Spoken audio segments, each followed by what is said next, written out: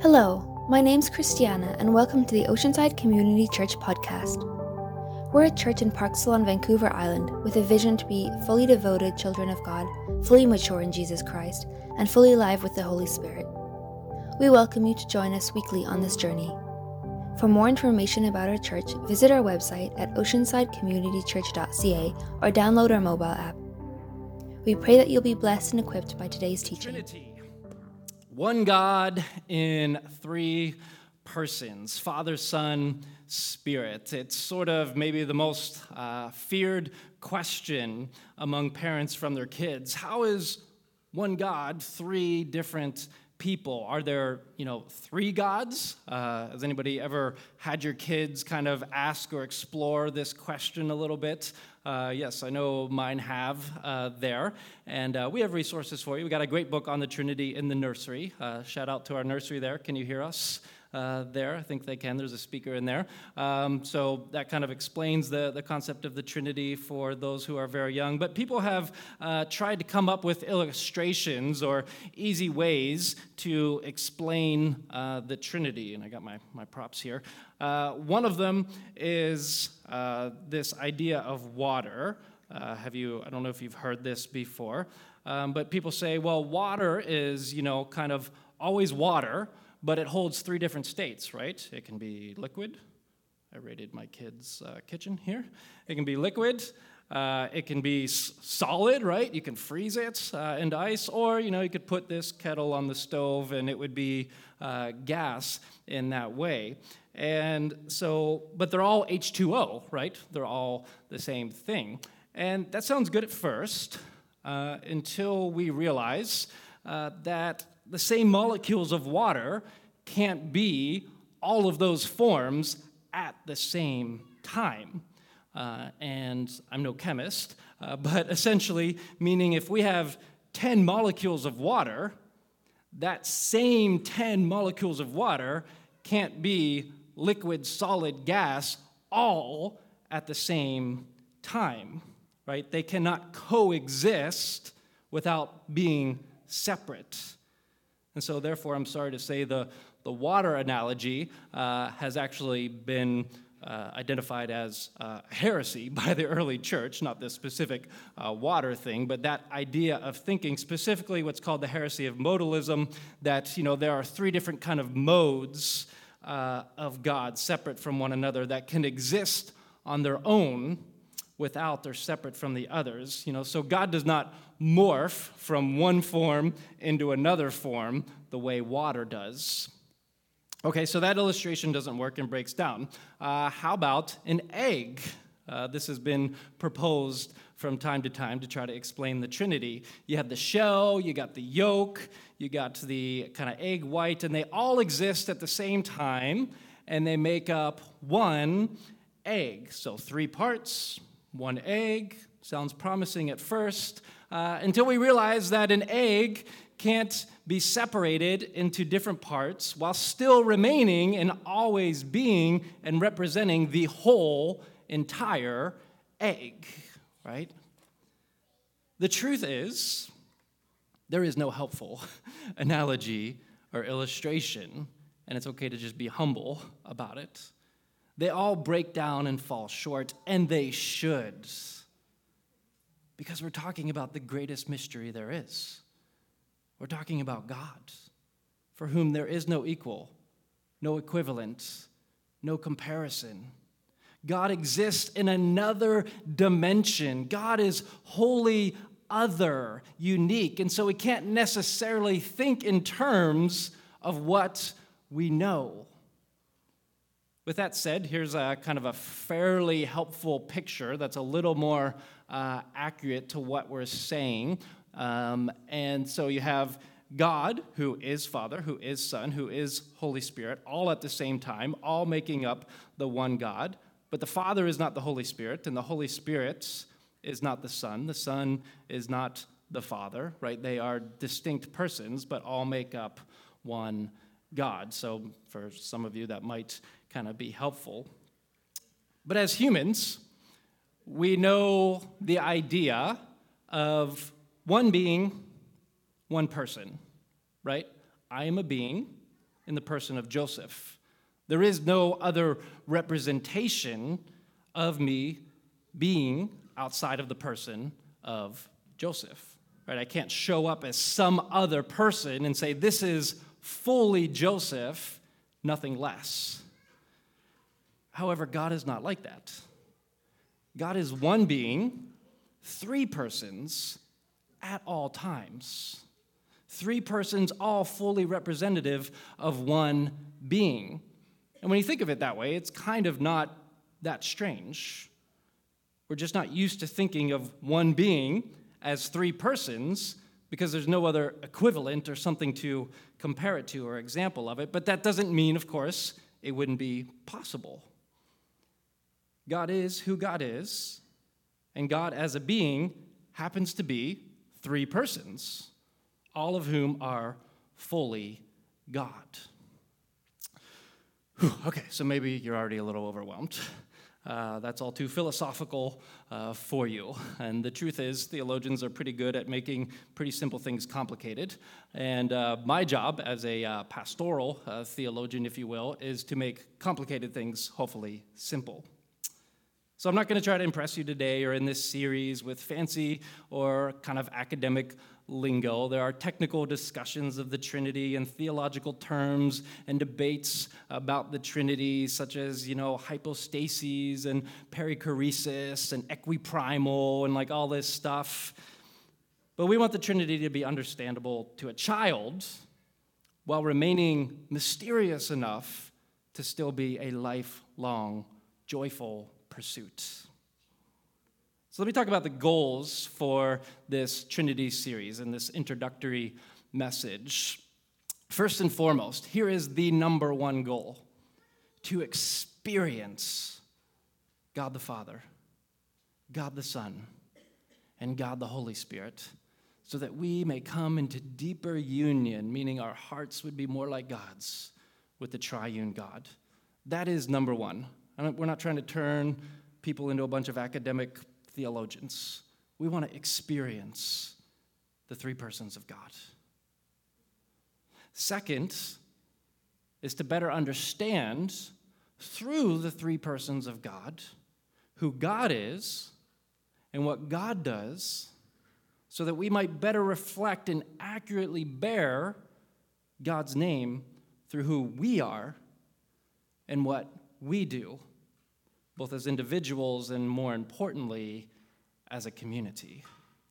In other words, it's kind of really just our vision statement of who we're always trying to be as a church, which is a Trinitarian statement that we long to be a family of fully devoted children of God. So children alludes to being children of the Father, who are fully mature in Jesus Christ, fully alive with the Holy Spirit, and then living, so bearing God's name, living as God intends, and loving as God loves. That's our goal for this series. So let me just walk you through what it's going to look like in these 5 weeks. Today is a scriptural introduction. Next week, we're going to talk about God, the Holy Spirit.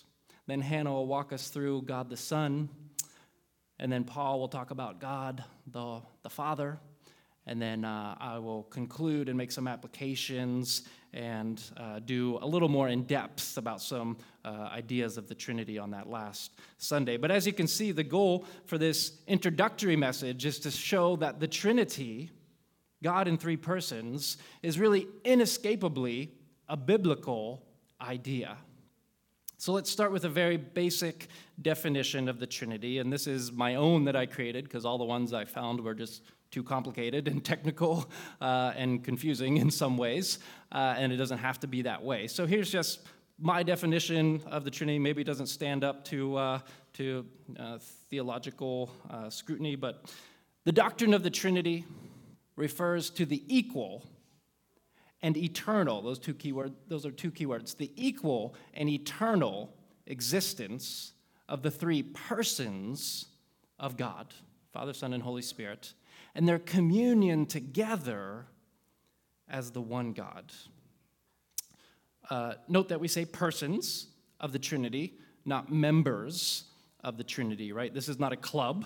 The Father, Son, and Holy Spirit didn't have to pay to get into it. They don't walk around with their members-only jackets on. These are persons in the Trinity.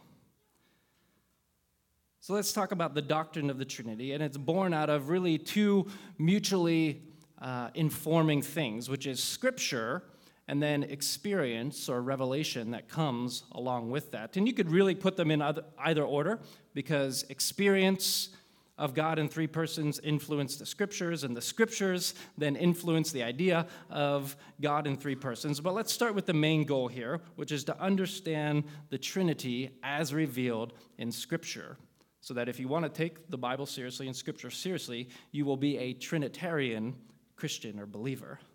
So let's start with the Old Testament. This is not just a New Testament idea. In the Old Testament, we would kind of call these sort of allowances or allusions to the Trinity in the Old Testament. And it starts at the creation with the first words of the Bible. In the beginning, God created the heavens and the earth. The earth was formless and empty. Darkness was over the surface of the deep, and the Spirit of God was hovering over the waters.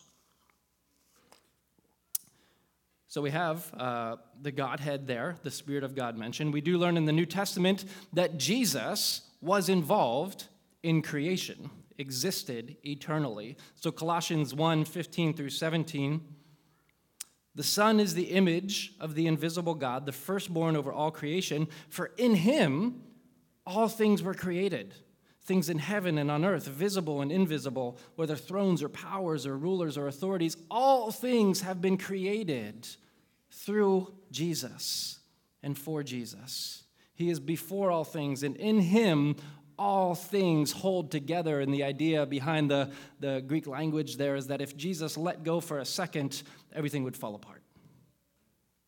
There are many other references or allusions to Trinitarian thinking in the Old Testament, such as constant references to the Spirit of the Lord. There are also potential what we call Christophanies, just meaning appearances of Christ in the Old Testament. And so you can recall Paul's message not long ago on Gideon and the angel of the Lord showing up. And some say that might have been an appearance of Jesus. We have Melchizedek as an appearance, or at least a type of Christ, and the New Testament confirms this. The three visitors of Genesis 18 are often interpreted as an Old Testament appearance of God in three persons as the Trinity, and you can read that in Genesis 18.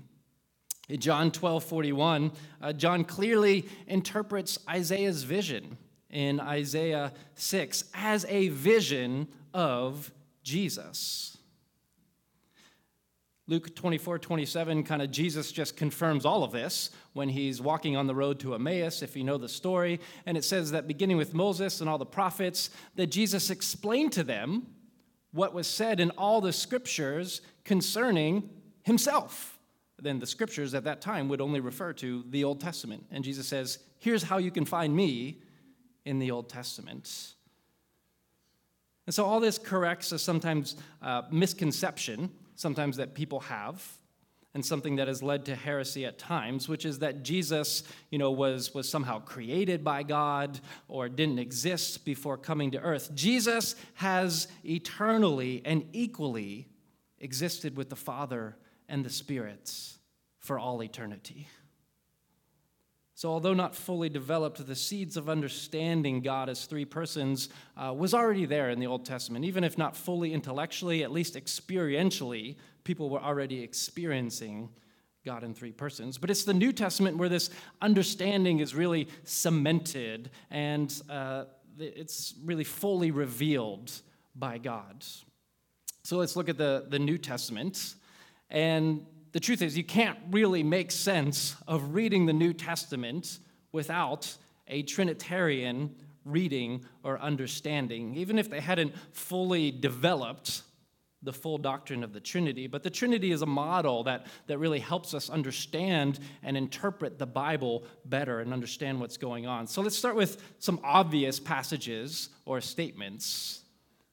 Some of the last words of Jesus in Matthew 28:19, of course, are go and make disciples.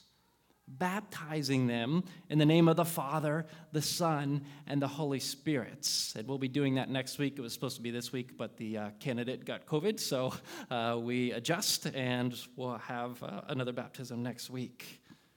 2 Corinthians 13:14, Paul says, "May the grace of the Lord Jesus Christ and the love of God and the fellowship of the Holy Spirit be with you all." Then there's longer passages, so such as John 14, which Hannah read at the beginning, which certainly imply God as three persons. Jesus says, "The only way to the Father is through me." And he says, "If you know me, you know the Father. I am in the Father, and the Father is in me. And if you've seen me, you've seen the Father." That is, we are the same person.